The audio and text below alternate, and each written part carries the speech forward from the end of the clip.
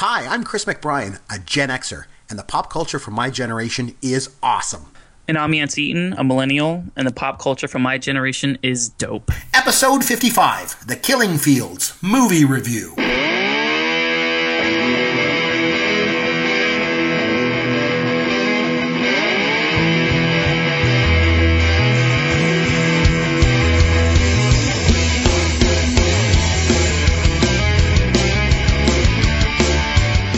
Brian here. This is Pop Goes Your World. That is Yancey Eaton. He is back as of last week, so it's great to have him back again. Yancey, what's going on, brother? Hey, man, it's still good to be back. We're going to semi-regular schedule now. We didn't record on Friday. We had to push back a couple days, but still, this is 2 weeks in a row, which is a big step for us considering the last month and a half. So glad to get back into the general flow of things. And we talked a little bit off air, but today I think is actually like the coldest day that we've had in like the last calendar year in Florida. It's like 61 degrees here. It's frigid. I mean, how are you holding up in Canada? Yeah, it's a little bit cold today too. I'm not going to lie. It's about 10 degrees. Now we have Celsius in Canada, so you got to like double it and add 30. So it's about 50 degrees. So yeah, it's pretty cold. Yeah, it's still cold. Yeah, it's pretty chilly. But yeah, no, it sounds like it's pretty cold down there. I wanted to tell you, the new Star Wars movie, Star Wars The Last Jedi, it's coming out in December. Now the thing is, it's coming out, it opens, I guess, December 15th. And this happened the last time that a Star Wars movie came out, 2 years ago, not Rogue One, but like in the regular, like, in the regular ongoing big pictures, when The Force Awakens came out here. It came out in Canada a day early.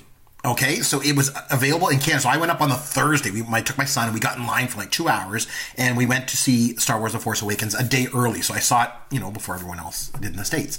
And so they're doing the same thing this year. So I go online and I'm like, oh, it's available a day early. It's available on the 14th of December, on the Thursday. This is great.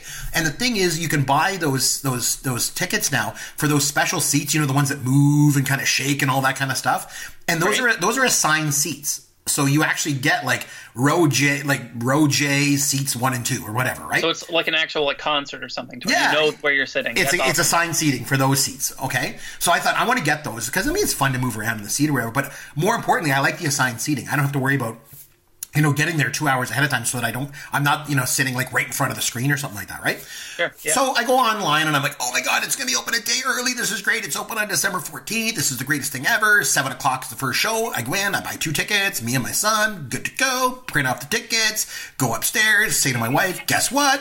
It's available a day early. Trent and I are going, on the Thursday. She's like, no, you're not. And I'm like, what do you mean I'm not going on the Thursday? She said, we have another son. He's 4, Sean. She's like, that's Sean's birthday on the 14th. I'm like, oh, man. I'm like, well, he's 4. Like, technically, we can, like, have, like, a little party, and then we can just, like, leave. She's like, yeah, you're not leaving. It ain't happening. So I had to go in and get a refund for the tickets, and I got them for Saturday instead. So, well, it's all good. Kids ruin everything, I guess. That's the moral of the story. I don't blame the kids in this case, but don't tell her. I'm just kidding. Anyway, are you ready to get started this week? Yeah, let's do it. Let's go. Nancy, what the hell are you doing to me? There's a girl topless in it. I mean, I'm sure you probably have seen it. Boom, boom, boom, boom, yeah. boom, boom, boom, boom. Spoilers ahead. But he was not my favorite pilot of any of these Star Wars movies. That, of course, was Porkins. He might be one of my favorite actors. That's some good I think that's fair. I do think that's fair. The fact that we're kind of nerds. Textbook nerds. I thought I was looking at my mother's old but that's in Ohio. How disappointed was your son whenever you said, I'm going to go take you to see Bare Naked Ladies? And he's like, oh, it's just a concert. What is going on, man? Okay, so this week the movie was a Gen X movie. It's one that I got to nominate. So I went ahead and nominated The Killing Fields from 1984. So Yancey, I've been throwing a lot of comedies at you, that's for sure. This week I decided to go a completely different way, and I made you watch The Killing Fields. Were you a little bit surprised that it wasn't a comedy that I threw at you? I was surprised, but also very proud of you and excited as soon as you mentioned this. Like the very second that I actually looked it up and started reading, like the Wikipedia page, just to kind of get a feel of what genre of film it was, I was like, okay, this is pretty interesting. This is something I could get into. And as I watched it, I mean, it is a long film, but I really, really dug it. Really got into it. I'm going to go ahead and get this out front now. This is by far the best film that you've recommended that we do a review for on the podcast. Oh, thank goodness. So a complete change from Revenge of the Nerds, then you're saying, which was the worst one that I nominated, right? Correct. Yes. Well, I'm glad that you enjoyed it. I'm glad you liked it. So what were some of the things that you liked about it? So you and I, we've talked about this a little bit off air before. To you guys that don't know, Chris and I, we kind of I know, Chris, at one point you were a journalism major in college, or you took journalism classes, correct? Yeah, I wanted to be a journalist, and I mentioned this on a previous show. Like, there were two movies that I watched. One was All the President's Men, and the other one was The Killing Fields. And watching those two movies, I was like, okay, I want to be a journalist. That's it. There's no question. I got to be a journalist. So I went to university and I studied political science. I've always been interested in politics, so thought I'll study political science. And then, and I did. I got very involved in the student paper. I actually went so far as I actually wrote a political comic strip for the student paper back in the day. It was a little bit controversial at times, but I really, really dug it. I also wrote for the local papers. I used to cover town council and doing things like that. And then I just went a different way. Now I'm, I don't know if I mentioned, I'm a college professor now, so I decided not to be a journalist. I went a different way, but yeah, this movie definitely inspired me to be a journalist. You also wanted to be a journalist too when you were younger, right? It's something that I've always kind of dabbled with. I've written some stuff in elementary school and middle school that actually got published in the paper, and I got paid for it, which is the craziest thing ever. But I'm a little bit of a dilettante when it comes to journalism. I really enjoy it a lot, and I keep up with it. And all the big pieces that you see pushed out online or in print publications, like I always make it a point to read those regardless of where they're at, if it's the Times or the Post or the Atlantic or wherever it's at. Like, I love those big feature long form pieces. It's something I've always been into, and like this whole movie being completely based around journalism and, like the really, I'm woefully ignorant to the actual like minutia that's involved with, wartime journalism and just being overseas and all the politics that's involved with that. And this was like a refresher course, like 101. Like, it jumps right into it with all of the struggles that you have back and forth between, you trying to get your story out there and get the story of the people out there and being as 100% accurate as humanly possible versus the government having their own agendas and the locals there not wanting you to film them, or there's just so much involved with it. There's so much inherent danger, and this entire movie, I don't think there was a period in this at all where I felt it was lagging or that there wasn't something incredibly interesting going on. It's just from start to finish, it's just a very, very well done movie about journalism of all things, which even if you don't like that as as like one of your hobbies, or if it's not something you're particularly into, I think you still would have gotten a lot out of this film. Yeah, well, like we mentioned, like this movie made me want to be a journalist. When I saw this movie, and something just clicked for me. Like, I was like, I want to do this. I mean, I didn't want to go through the horrors, of this film, right? I didn't want to do that. But I think what completely enraptured me about this movie was just so being passionate about the truth. The fact that you were willing to risk everything in order to get the truth out to the world. To me, that's pretty powerful stuff. And the other thing we were discussing on a previous podcast, which you actually brought up, the idea that I tend to like movies where there's a connection between the characters, and I think that's pretty evident with this week's movie pick, because this movie isn't even really about Cambodia. It's not even about the Khmer Rouge. It's about the friendship that develops between two people. And it's about the experiences that they share and their mutual love of journalism and this inherent need, like I said, to get the truth out to the world. And as a result, they create this lifelong bond that sort of transcends everything that goes on around them. And to me, that's what the movie's all about. So I think it fits right in with that style of movie that you mentioned that I really like. Mm-hmm. I think those are two major themes, obviously, but I wouldn't say that they're the only themes of the film. I think like a global devaluation of quote-unquote yellow people, as they talk about, like, people from that particular area, short people whose skin don't look like ours. Like, that's a major thing with this, where such an overt and insanely, just catastrophic error, quote unquote error of like a bomber dropping bombs in like the wrong place and literally, killing off hundreds and hundreds of people, including women and children. Like, that type of like blatant error. And how it's just dismissed under the rug, and to see like the the military officers and stuff basically trying to suppress this story, or bringing in like their own press corps to basically like quote unquote sugarcoat the story or control the narrative. There's just so much more to it that's involved with that. I want to ask you this, Chris. Mm-hmm. Are you like, did you come out of this? How am I trying to say this? All right, so one of the things that I noticed about the actual journalists themselves, what were their names real quick? Sidney Schomburg and Dith Pran. Okay, yeah. And even the French and the English guys that are there as well. All of these guys, John Malkovich's character, for instance, from the very beginning of the movie, as soon as you start seeing like the first bomb drop, the one thing that I noticed with these guys is while everybody's running away from the action, they're always running towards it, right? Instantly. They're strapping on cameras. The guy goes by on the motorcycle with the bomb, and the bomb goes off, and they go running into it. Yeah, exactly. You're right, yeah. Yeah. So it's like this weird phenomena where they're so invested, they're so serious about their jobs, and they believe in it so wholeheartedly that personal safety goes out the window. That's never a consideration in this. You never hear them talking about that. I mean, they mentioned trying to get Pran out of the country, but they both elect to stay eventually, just because this is something that they want to cover. But like noticing that, like like I said, whenever bombs would drop and you see them running towards it. Or like in the middle of the night, I keep forgetting Sam Waterston's character. But whenever he's literally typing up something on a typewriter for a report that he's going to have to send out, and the power goes out, and obviously he's really pissed off. But it's in the complete dark. There's absolutely no electricity whatsoever, and he just keeps typing. So you just hear like the click clack of a typewriter. That's how seriously he takes his job. Where the truth in this, I think this is kind of like the main theme of the movie, that the truth is always going to be the most important thing. That's kind of like the thing that you're striving for the most. And I don't know, I was just taken aback by like how seriously these people took their job. I don't know if that was like one of the first things that you noticed about it, but like it almost like these guys, yeah, they didn't have guns, but in some ways that's almost crazier because they're in these war zones completely unarmed. They're putting themselves in harm's way again and again. And there were multiple opportunities for them to leave, and there were different situations where they were put in like imminent danger, and it looked like they were going to die on several occasions, and they go right back out, which I just thought was really, really interesting. Now, I have a question for you watching this. Did you find it at any point hard to follow along with the story? To an extent, I did. I felt there were a couple times where I'm like, wow, I really wish there were subtitles here, because the dialogue going between them. But after a few minutes, like for instance, whenever Pran escapes and he goes to a different Khmer Rouge, settlement or camp or whatever that treats him much better, and he helps take care of the son and whatnot. And whenever they actually, they're talking back and forth in that Asian language, I think it's Khmer. I'm not actually sure what it is, or if it's Cambodian or it's Cambodian, I think, Thai or whatever the actual language is. And there was no subtitles though, right? Yeah, but so there's no subtitles. But whenever they roll back around, you kind of understand what they're talking about. Like he's telling them, like, "Hey, do you want to have a cigarette?" Or and then he does roll back, and you actually start to begin and understand whenever they do have that one conversation in English, all the other stuff that was in in Cambodian kind of makes sense. But, right.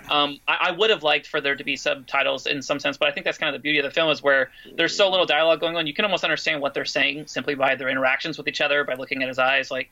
For this dude being a complete novice, somebody who had zero experience prior to this film doing any type of acting whatsoever, it's incredible how much he was able to emanate just by his facial expressions. Like him looking back and forth. And let's circle back to Hang S. Ingyor's performance in this in a second. I want to just touch base. I'm glad that you're saying that, the fact that they don't dumb it down for an audience, right? It's kind of like laid out there because as I used to force my wife to watch all of my favorite Gen X movies before I had this podcast. Now I get you to now I force you to watch them, so it's even better, right? But sure. I remember I made her watch this movie. It was like quite a few years ago now, and I remember she had a lot of questions while the movie was on. We had to keep stopping it, and I would explain, what was going on. And it made me realize a couple things. Number one, I'm a total history freak. I mean, I love this stuff.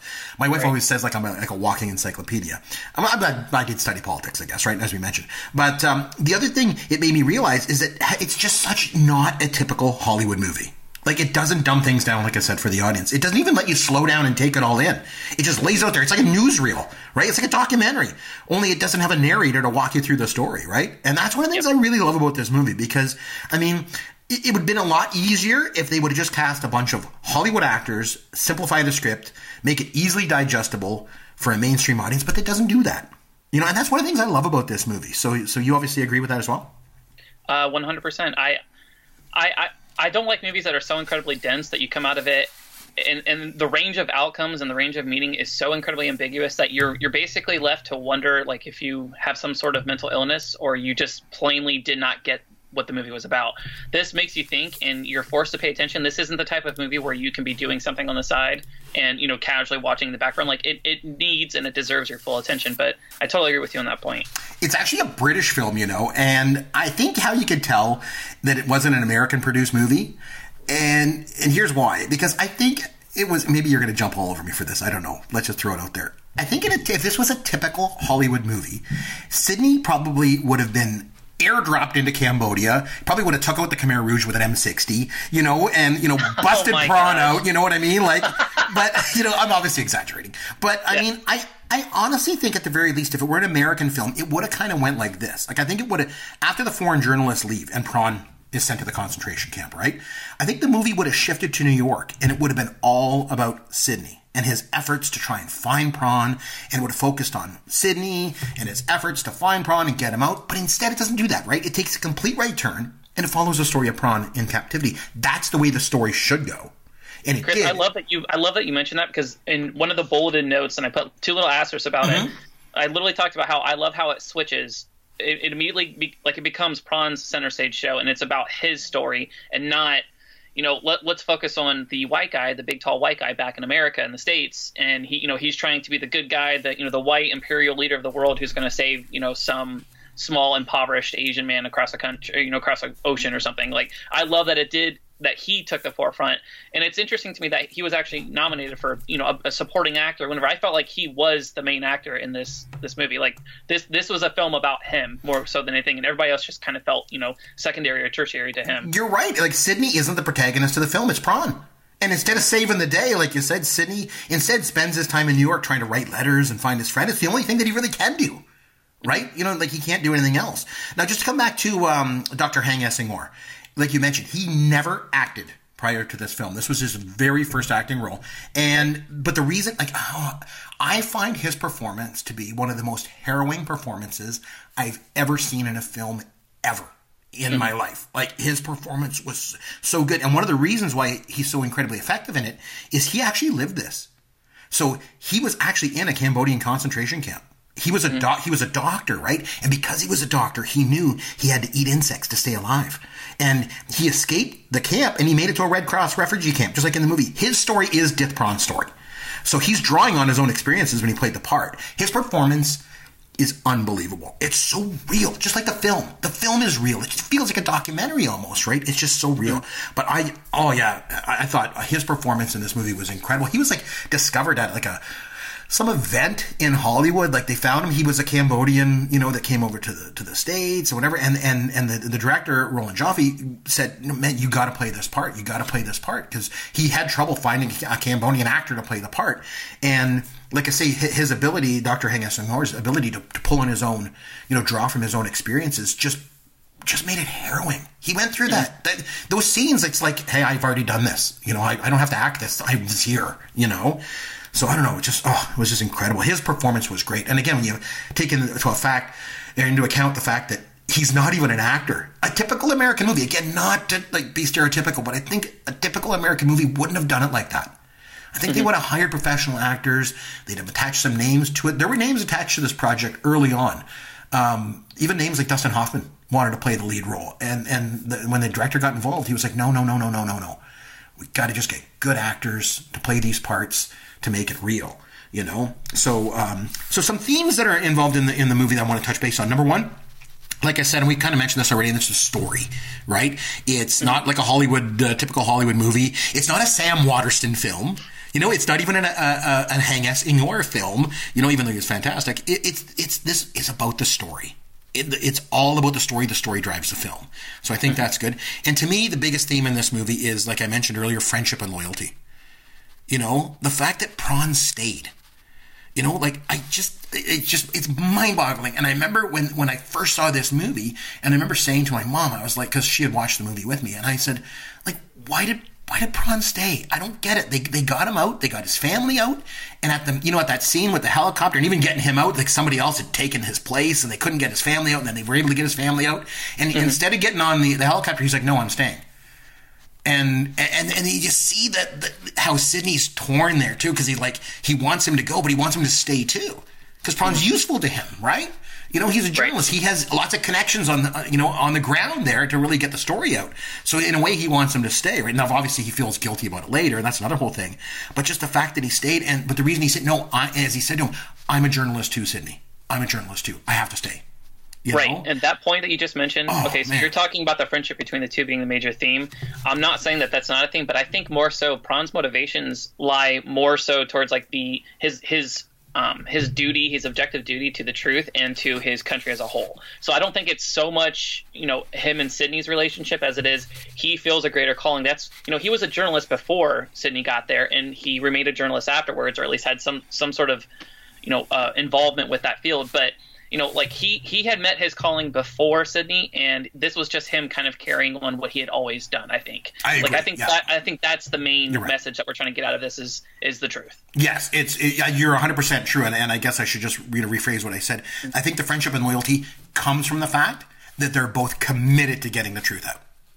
And so as a result, that's what drives their friendship and loyalty together. And that scene when they all band together and try and make the passport for Prawn when they're holed up inside the French embassy, like, unbelievable. Like, just, like, talk about suspense. Like, I want more suspense. They're trying to get this guy's passport. They can't get the picture done. It's not working. And then when he's in the concentration camp, too, Prawn stays focused remember, he speaks to Sydney in his head. Right? It's like, Sydney, this is what happens. If you confess that you're educated, they take you away and you never see those people again. And, I've got to pretend I'm dumb, Sydney, and this is what I'm going to do. Like, and then I think the end of the movie, too, the friendship and loyalty, which we'll come back to the ending in a bit, because I think that's one of the key parts about the movie. Also the idea of that whole year zero stuff, that everything starts fresh. Yes. There's no past. Cold 101. Exactly. Seriously. I know. And like I mentioned, the intellectuals are killed because they can't be trusted. And Prawn pretends he's a taxi driver, right? He's like, I don't know English or whatever. And then the Khmer Rouge, like you mentioned, the Khmer Rouge camp leader speaks to him in French. Remember? He's like, voulez-vous français? And then he catches him at night listening to Voice of America on the radio. So then he knows that he's educated. Oh man, but he sees that Prawn's like good with his son, so he leaves him the money and the map. Oh man, it's just so good. And all those, there's so much that is so true to what happened to Dr. Heng Esing-Ngor. Remember that scene when the guy steps on the landmine and he's holding the baby? And he's like, give me the baby. No, man, that was hard. And the baby died. So just to come back, Dr. Heng Esing-Ngor, the actor who played him, in his real life, he was a doctor, obviously, right? So he's a doctor in Cambodia. But the thing was, when the Khmer Rouge came in, they couldn't let anyone know that he was a doctor. Because if they knew he was a doctor, they would kill him. Because he's educated, right? So he couldn't let on that he was a doctor. His wife was pregnant, went into childbirth, and she couldn't notify him to get him there to help her because she was having complications during childbirth. Because if they found out that he was a doctor, they would kill him. So she did not call for him. And instead, both her and the baby died in childbirth. Wow. So because they couldn't reveal. She basically saved his life by not revealing the fact that he's a doctor, right? And so he's drawing on that in those scenes, like where the baby dies. Like, it's just so unbelievable. God, his performance, like I've said before, is one of the most harrowing performances. That scene, remember there's like that little, she's like a teenage girl, and because they get them young, right? They Cult 101, like you said, they get them young, they get them, converted, they brainwash them and everything. And she was like in charge of basically putting plastic bags over people's heads and taking them away and having them killed. And that scene where they do together, and she's trying to find out if he's smart. And she's trying to break him, and she's trying to, go on and on with him.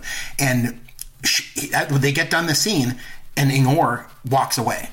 And he says to the director, that girl's not acting. She has evil in her heart. I just know what I can see. Like, it's too real. It's too real. She was too good, Like, the whole thing is just a harrowing experience. Just, like I said, just all so real. Oh, man. So good. So the idea of, that we mentioned about, obviously, journalism and the truth, I'd like to cycle back to that. I mentioned earlier, and you did too, about being a journalist, wanting to be a journalist when you're younger. And that was one of the things that got me, about this movie was just this.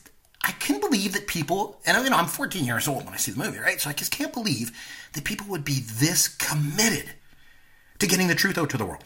Like, they're willing to put their lives at risk. You mentioned, like, in the scenes where the bad stuff's going, they're running into it, and Prawn's, like I mentioned, stayed in Cambodia. He could have got out, didn't go. Nope, want to stay, and, I don't know. It's just, there's something about that just really, really got to me. Because I think if you fast forward to 2017, now you've got a situation where it feels like truth is being twisted and bent. And the idea of the truth is being questioned all over the place. And I just wonder if anyone today, I'm going to ask you this question. You just watched this movie this week, right? So watching this movie in 2017, can it move people still to this day, watching it for the first time, to be motivated to sort of join the ranks of the media and driven by the desire to get the truth out there? Or is this kind of journalism not possible anymore in today's world? I don't want to say it's not possible, but unfortunately I think there's a vast devaluing of genuinely good reporting in journalism. I mean, we've seen that with just the average consumer's complete lack of interest in actually paying for content. And I mean, it's not a glamorous job at all. You know what I mean? There's like with the whole dawn of the social media era, which I hate using social media as like this blanket term for everything that's wrong with millennials, but everything is more instantaneous. Everything is more off the cuff, and you get kudos and you get credit and you get thumbs up and likes and stuff for being, as, out there and, just, I'm struggling to find the adjective that I want to use to describe this, but the more loud and obnoxious and attention grabbing that's how you're rewarded. In-depth stuff like this now is taken more and more of a back page, or a back seat with each passing year, I think, just because the general public does not value this whatsoever. Yeah, I agree. I think it's more about, clickbaity stuff and people wanting to read stuff that sort of adheres to their own views of the world and their own beliefs than it does to actually, like, truth doesn't mean so much. I strongly believe, I don't want to get too political. You remember, I'm Canadian. I don't have a dog in the race in your country. Wait, are you Canadian? Yeah, hard to believe. I know. Oh, I don't think you mentioned that. Yeah, exactly. But as an outsider looking in, I still believe this. And this is what I still believe. I believe in about 10, 15 years, they're going to write a book or maybe make it into a movie about what's going on in your country right now. And I swear to God, I think the hero is going to be a journalist. That's just my feeling. I like that. I don't know. I do like that. That's just, but I'm, I feel strongly about this journalism. So John Malkovich, you mentioned too. What an incredible actor he is! Like, I really like Malkovich. I didn't realize. Well, he's been in some other movies that I've really enjoyed, like namely Rounders. I love that movie, even though it has some glaring flaws into it. But he's just I don't want to say a character actor. That's not fair.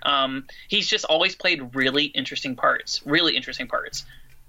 I mean, do you have one that sticks out to you as far as Malkovich goes? I like this one, and it's not just because we're talking about it. It's one of my favorite movies, but here's why. Because I think at the beginning of the movie, remember, he's got like a maxi pad soaked in like ice, and he's putting it on his head because he's hungover, and he just seems like this one-note character. He's like this hippy-dippy guy. He doesn't really care about anything at all, right? But then it gets to the scene, as I mentioned before, when they're trying to make the passport photo for Prawn, and he's trying to get the negative, and he starts getting all frustrated, and he just starts lashing out, and you realize he's actually a guy with a lot of passion. He is a really good actor.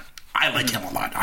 But like I said, he's just so unusual, and his style is so unusual, and his look is so unusual, it's tough for him to be sort of a leading man type in that typical Hollywood, quote-unquote Hollywood movie like we were mentioned earlier. But in something like this, man, he just shines, just shines. The other thing I wanted to touch on, the other thing I would mention too, and remember we were talking about films versus movies last week, and we're going to explore that further in an upcoming podcast for sure. To me, the reason why they're called movies, movie is short for moving picture, right? So that's why they're called movies, right? And to me, obviously, it's moving pictures because these pictures move and form, action. But for me, it's always been the best movies are the ones that actually move you. And to me, this movie obviously moves me in lots of different ways. I want to talk a little bit about the end of the movie because this movie widely considered by many to be a great movie. Critics love the movie.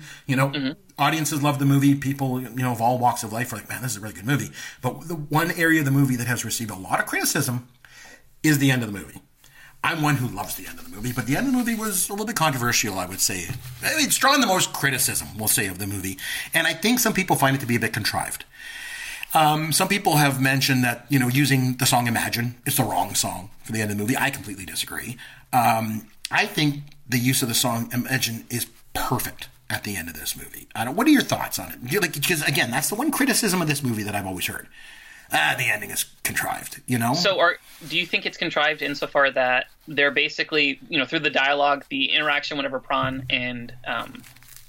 in Sydney? Yep. Sydney. God, I don't know. I can't remember that name tonight. Whenever the two of them actually meet back again for the first time, after he had been in prison for all that time, and he basically says, you have nothing to forgive or nothing to be forgiven for, essentially. And, like, are you talking about that being contrived? That it's basically them exonerating him for everything that he's done? I think the biggest criticism is the song itself. Using that song was like, why would you use that song at the end of this movie? Oh, my God. It's just how contrived. You're going to play Imagine at the end. Oh, of course. That's the feeling that I've got from a lot of people that I've talked to about it. But, like I said, I think the song's perfect. I don't have a problem with the song either, Chris. I really don't. And, it touches on... in this song it talks about, like, imagine there's no heaven, there's no religion. It's basically like one world, everybody living as one. And, there was a genocide here where 2 million plus people died in Cambodia and Vietnam. So, I think the thing is, if you listen to the DVD commentary, the director, Roland Joffe, he makes a statement that the lyrics in the song are like something that Pol Pot would write. He's the head of the Khmer Rouge, right? The fact that there's no heaven, no hell, no religion, no class, etc. And I think that some people might have taken that to mean that the song's the wrong song for the ending of the movie. I don't think it is. I mean, Joffrey's the director. He chose the song, so obviously he felt it was right. And like I said, I think a lot of people think it's kind of cliche. But for me, like I said, it's perfect. And I don't know if I've ever mentioned this on the podcast before, Yancey, but Imagine is my favorite song of all time. Is it? Yep. My number one favorite song of all time is Imagine by John Lennon. Hands down. Interesting. So that's one reason, obviously, I like it in the movie. But the reason why it resonates with me, too, is in the context of the end of the movie, like, that song has always been about one thing, and that's peace. You know, if there's no religion, no countries, no greed, no hungry, none of this would happen. None of this would have happened, right? But it's not. That's not reality. The reality is, at the end of the movie, you just got two people that, despite being their different religions, different ethnic backgrounds, different languages, different cultures, that they share a similarity, and we mentioned it before, that intense desire to get the truth out to the world. And it made them forge a bond of that friendship and loyalty. I don't know, it just transcends everything. Sidney's obviously deeply sorry, you know, for letting Prawn stay there, you know, because it led to him getting captured, right? Let's touch on that really quickly just to wrap things up. Yeah, so, sure. They don't directly address it during the film. They don't have, even Sidney says afterwards, where he wishes he had an actual discussion. They actually, you know, they had mentioned it a few times as far as Prawn staying in Cambodia, but they never had a full out, you know, between Sidney and Prawn, you mean? Right. Yeah. Yeah. I think that's why it's so important. So they never, you know, he even says that we never had that. But like you mentioned, you know, he's not going to tell him to stay, but he's also not going to tell him to leave. He's not going to tell him, hey, you know, I'm getting you out of the country. Here's your family. Like, but I really need you here. You know, he acknowledges the fact that he needs Prawn, and Prawn has saved him. You know, in the course of this film, he saves all of these people multiple times. And like you mentioned, he's connected to the area. He has his connections. He can get them out of situations.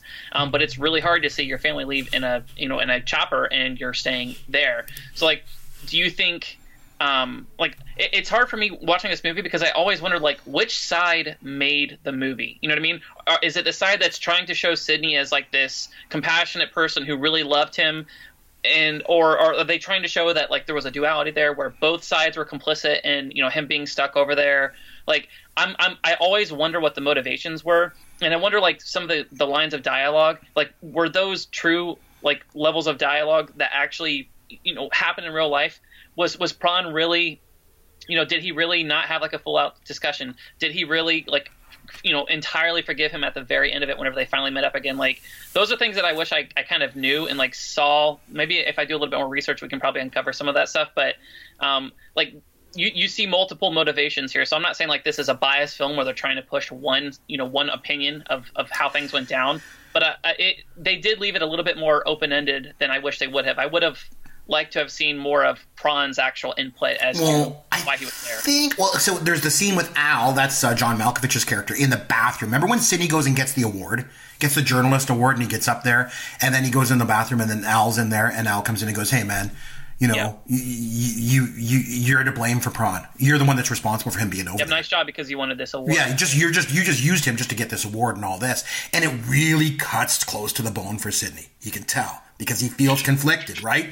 And that scene is really, really pivotal to the film because I still came away from it thinking that Sidney, Prawn knew what he was doing. And so Sidney was, you know, I don't know if he encouraged him to do it for ulterior motives to try and win an award or try and get the, you know, I don't know. I want to believe that he didn't. And I think part of it, the reason is it didn't come across, at least in Sam Waterston's performance, it didn't come across as guilt when he was talking to his wife and his kids and saying, and they're like, we know he's dead. And he's like, no, he's not. He's not. That's not true. It's not true. It's not true. It's not. And you could tell, like, to me, it wasn't like it was guilty. It was like, no, he truly believed he's alive. He's out there, and he's going to come back. And I don't know. I like to believe that it wasn't. Not to cut you off. Of course. I interpreted that same scene where he was talking to the wife as almost like he didn't want to admit to himself that Prawn was likely dead, and that, you know, this woman was now a widow with, 6 or 7 children. Right. And like I do think that there was a lot of guilt associated with that. And, you know, to be honest with you, like I did grapple back and forth with whether or not Sidney is complacent in what actually happened. Or complicit, rather, is what I'm looking for.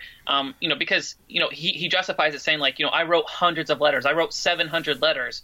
Yeah, that's really nice, but you also didn't go back. You know what I mean? And, like, that's one thing I think about, too, is, like, he could have gone back. You know, he left the United States once the story was done, or, you know, after his, you know, tour was up, basically. And, you know, he had every opportunity. That area has been tumultuous for the last 35 years. Like, there were opportunities for him to return back to Cambodia, and he didn't. So, like, I don't know all the information, but, like, that's what I'm saying. Like, I grapple with this. Like, I don't think he's blameless in this, is what I'm saying. Well, they made all the foreign journalists get out. If he wouldn't be able to get on a plane and fly back in there, he'd be killed. So then you'd have 2 dead people. So his best thing he could do is from the outside trying to find him. And even if he lands there, you know, he goes over to Phnom Penh. Where's he going to go? Where's he going to look for him? Well, these concentration camps. He's going to walk up to the door of the concentration camp and go, hey, is there a prawn here? You know what I mean? Like, what's he going to do, right? So it's really conflicting both ways. Not that I'm defending, you know, leaving him there or anything like that. It's just there's so much conflicting that's going on. But I think the thing that's interesting is, like you said, he writes like literally hundreds of letters and trying to get him, you know, to get him back. And then they get back to I love the end of the movie. I really do. I don't care what people think. I think it's great. Because he gets back after doing all that, writes all these letters, and Prawn just has one line. And he says, there's nothing to forgive. Yep. And then the song starts to play, the camera pulls away. And to me, this is where it gets me. Then it shows the real life photos of Sidney Schomburg and Dith Prawn. And remember how I told you before, I said when I watch the movie, every time I watch it, I cry? That's when I cry. Because it pulls back and it's like I kind of forget. And I'm watching this movie and I'm so involved in this story and the characters and the journey that they take. But when it pulls back and when it shows those pictures and it shows the real life Sidney Schomburg and the real life Dith Prawn, what they really look like, it gets me and it makes me cry because I realize I'm snapped back into reality and I realize this isn't just a movie. This actually happened. This happened to 2 people. Right. 2 human beings lived this. I love this movie. I love the characters. I love the story. I love the ending. I love it all. I'll say this, like you're talking about with like certain scenes, like, you know, whenever the little boy, they stepped on the landmine, the little boy was killed, or, you know, or just to see, you know, the hospital and there's just tons of wounded and people missing appendages and there's a lot of grotesqueness and, you know, even, you know, we didn't even mention it by name, but like the actual killing fields that he walks across and you just see, you know, just hundreds and hundreds and hundreds of skulls and bones, and it's really, you know, it's very disheartening. But those scenes right there, like it was kind of weird because I didn't get emotional just seeing those. I got emotional seeing his reaction to them after, because he was so steadfast and he had such a sense of just like inner strength, I guess. Like he was resolute, I guess is the word that I'm looking at, where like he's seeing like these insane atrocities, and I'm not saying that like he didn't care or that it didn't affect him, but like he's so weathered in this that he's almost accepted it. You know what I mean? Like he's accepted it and he's going to continue being strong. But I mean, were you going to jump in on that? No, I agree 100%. It's hard to explain. You know, obviously we have lots of spoilers in a show like this. If you're listening, yeah. Obviously we were in the end. But that scene when he falls into the water and he realizes he's in a pool of basically, you know, rotting corpses. And the thing is, like you said, the horror of that scene isn't even the fact that there's dead bodies all around him and skeletons and skeletal remains and rotting corpses. That's not even the horror. The horror is his reaction to it. That physical, he shakes and just like looking at it all and to realize where he is and that these are his people and everything. And it's his reaction to it all. It's just mind-boggling. Like it's just that's where the horror of the scene comes from him, not from what's going on around him. And like I said before, like I think a Hollywood movie would play more on the grossness of where he was in, and they didn't really play on that. You didn't even see a whole lot there. It wasn't a very graphic scene, really. If you go back and watch it again, you're like, well, that's actually not very graphic at all. It's what's graphic about it. It's his face. That's what's graphic, and that's where the horror comes out of. And I think that's what made his performance so good. It made the movie so good. I love this movie. I agree. Oh man, so good. So you obviously like this movie. This was the best one of all the ones that I made you watch. So I've redeemed myself a little bit. I'd say you redeemed yourself. I didn't think about a rating ahead of time. If you look on IMDb, they gave it a 8.5 out of 10. I think on Rotten Tomatoes it has like a 93 or a 96, something like that. I'm going to go ahead and give it like a solid 9.6. This is one of the best movies I've ever seen. It's up there with like Schindler's List as far as like the brutality and the futility of war and genocide and just like how awful people can be and how good and how resilient and upbeat people can be too. So I mean, honestly, Chris, this was like one of the best movies I've ever seen. Yeah, me too. I've always loved The Killing Fields, and it's really tough to give a movie a 10, but this is right up against it. So I think like a 95% is right there. So we both agree on it. So that's good. Okay, well, let's have some fun with Yancey. Okay, so do you have some trivia you want to throw me? I don't know really much about trivia about this movie, but go ahead. So you, as always, like ruin like 3 or 4 of my trivia questions in the middle of the. Yeah, but such is life. So my first question was going to be, I was going to ask you if you knew what Hang's actual occupation was before the Khmer Rouge occupation. Right. You said a doctor. Do you happen to know specifically what type of doctor he was? He was a gynecologist. He was an obstetrician. Oh, sorry. Very close. I think that kind of counts. I'll give it to you. Like I said, I didn't even think you would know that he was a doctor, to be honest with you. But yeah, he actually served like he was a medical doctor and everything. Like he'd been helping people his entire life, which is kind of interesting. Yep. So Hang was the second non-professional actor to ever win an Academy Award. Can you name the first person? I'll give you a hint. It was back in 1946. Oh yeah, it was. Was that movie where the guy loses the arm in the war and comes back? The Best Years of Our Lives. What the hell was his name? Got the movie. Oh God, I can't remember his name. It escapes me. It's Harold Russell, and it is in the Best Years of Our Lives. So yeah, I remember that. You were right there. Yeah. They got an amputee to play that. I remember that. Yeah. Yeah. Good job, though. I'll give you half credit for that. Yeah, half a point. All right, that's all right. Cool. Very nice. Yeah. All right, so we talked about John Malkovich. We both are fans. I'm a fan. Love John Malkovich. He's awesome. He plays Al Rockoff, or Rokoff in this film. Yep. He did not receive any Academy Award nominations for The Killing Fields, but he did receive a nomination for actor in a supporting role in another film of that same year. What was the name of the film? Oh, was it Crimes of the Heart? Is that what it was? You're close. Places in the Heart? Is that what it was? Places in the Heart. Yeah. It was that same year. Yeah. Very, very nice. Okay. Yeah. See, I knew you would do good at these. I try to keep it pretty close to this because I know it's like this isn't the type of thing where you'd have like a ton of like pop culture sites and stuff like doing trivia on it or something. Right. It's pretty oblique. But so Sam Waterston, he earned an Academy Award nomination for this film. I don't think he did not win. He did not win. He's mostly known for his work as the character on Law and Order. Can you name the character? Was it Briscoe and Logan? Was he McCoy? Was it McCoy? Was that his name? McCoy? Yep, Jack. Yes. Very good. I used to watch that when I used to work at the bar late at night. I'd come home and they used to play it late at night on A&E, and I would watch it. Oh man, I can't believe I remember McCoy. Yeah. Oh yes. So Chris, can you name me the capital of Cambodia? It's Phnom Penh. And can you spell it? PHNOMPHEN?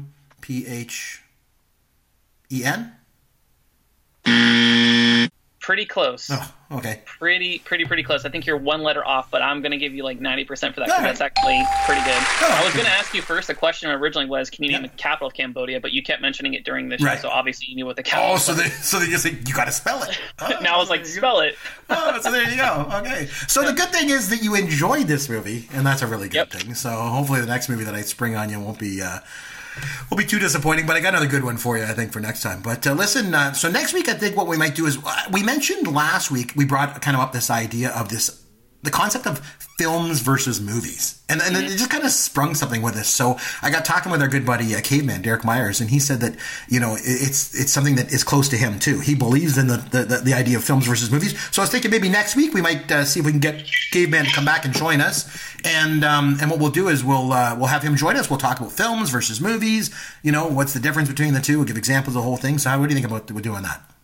I think Caveman is more than willing and capable, so I said we do it. It was a topic, Chris. As soon as you mentioned, I was like, oh, like I really that's interesting. Yeah. So that's what we're going to do. So if you want to reach out to us on Twitter, you can find us at Yancey Eaton or at C McBrien, and McBrien is IEN. If you go to popgoesyourworld.com, all of our contact information's there. You can send us an email, or all our Twitter information's there, and all the episodes are there as well. Obviously, you find us on iTunes and Stitcher Radio. And I'll tell you what, if you enjoy the show, please just take a minute and just leave a review for the show wherever you download and listen to it. That would be really great. Until next time, this is Chris McBrien for Yancey Eaton saying thanks for listening to Pop Goes Your World, the pop culture podcast for the generations. Thank you for listening to the Pop Goes Your World podcast. Continue the conversation on Twitter at C McBrien or at Yancey Eaton. Please consider leaving a review for the podcast on iTunes or wherever you download and listen to the show.